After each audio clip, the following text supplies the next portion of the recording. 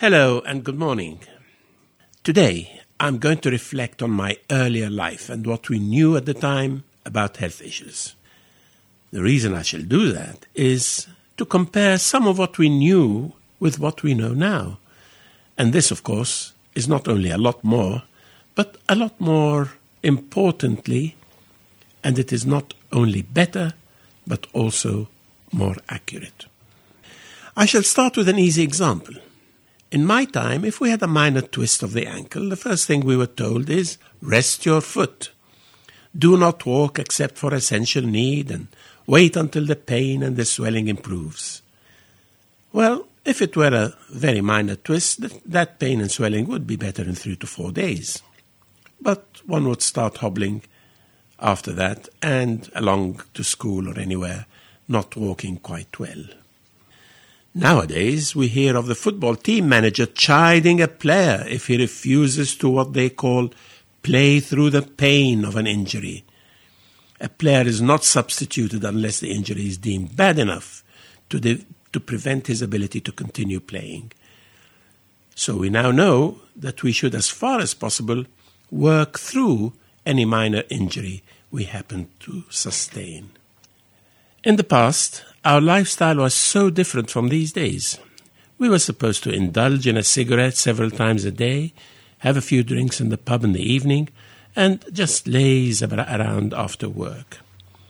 The idea of exercise was either because of necessity, particularly when car ownership was not as prevalent as nowadays, or very occasionally we may pamper ourselves with a stroll in a nearby park if the weather was all right.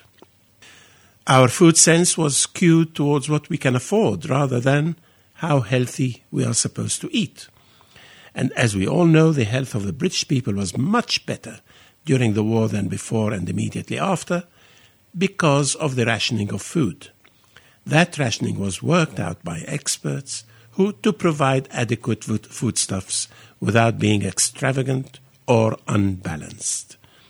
When the rationing was removed and foodstuffs became more abundant and varied, and because income started to allow spending for some luxury rather than just necessity, we all know that along the decades an epidemic of overweight took hold of Western societies, starting with the USA and, as is inevitable, made its way to Britain and other parts of the world. With it came the rise of illnesses such as type 2 diabetes, arthritis, heart disease, and so on.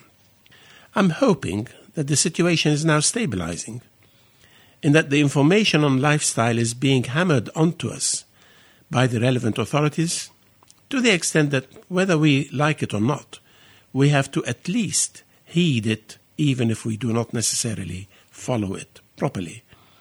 We know that sugar is not good for us except where necessary, and only in minimal quantities. We know that fruit and vegetable are good for us.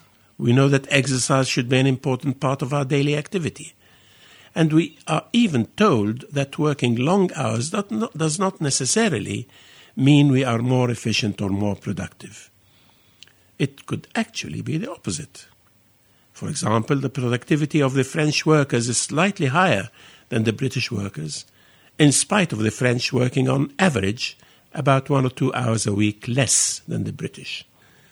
So I was pleased to read in one of the recent issues of the British Medical Journal an analysis under the title, "What is the best investments society can make to improve people's health?" It made very interesting and informative reading. The key messages in this analysis was that investment in health is necessary for the sustaining of health, and our NHS for that matter. Preventive approaches are necessary, and everyone should develop a health policy or plan for himself or herself.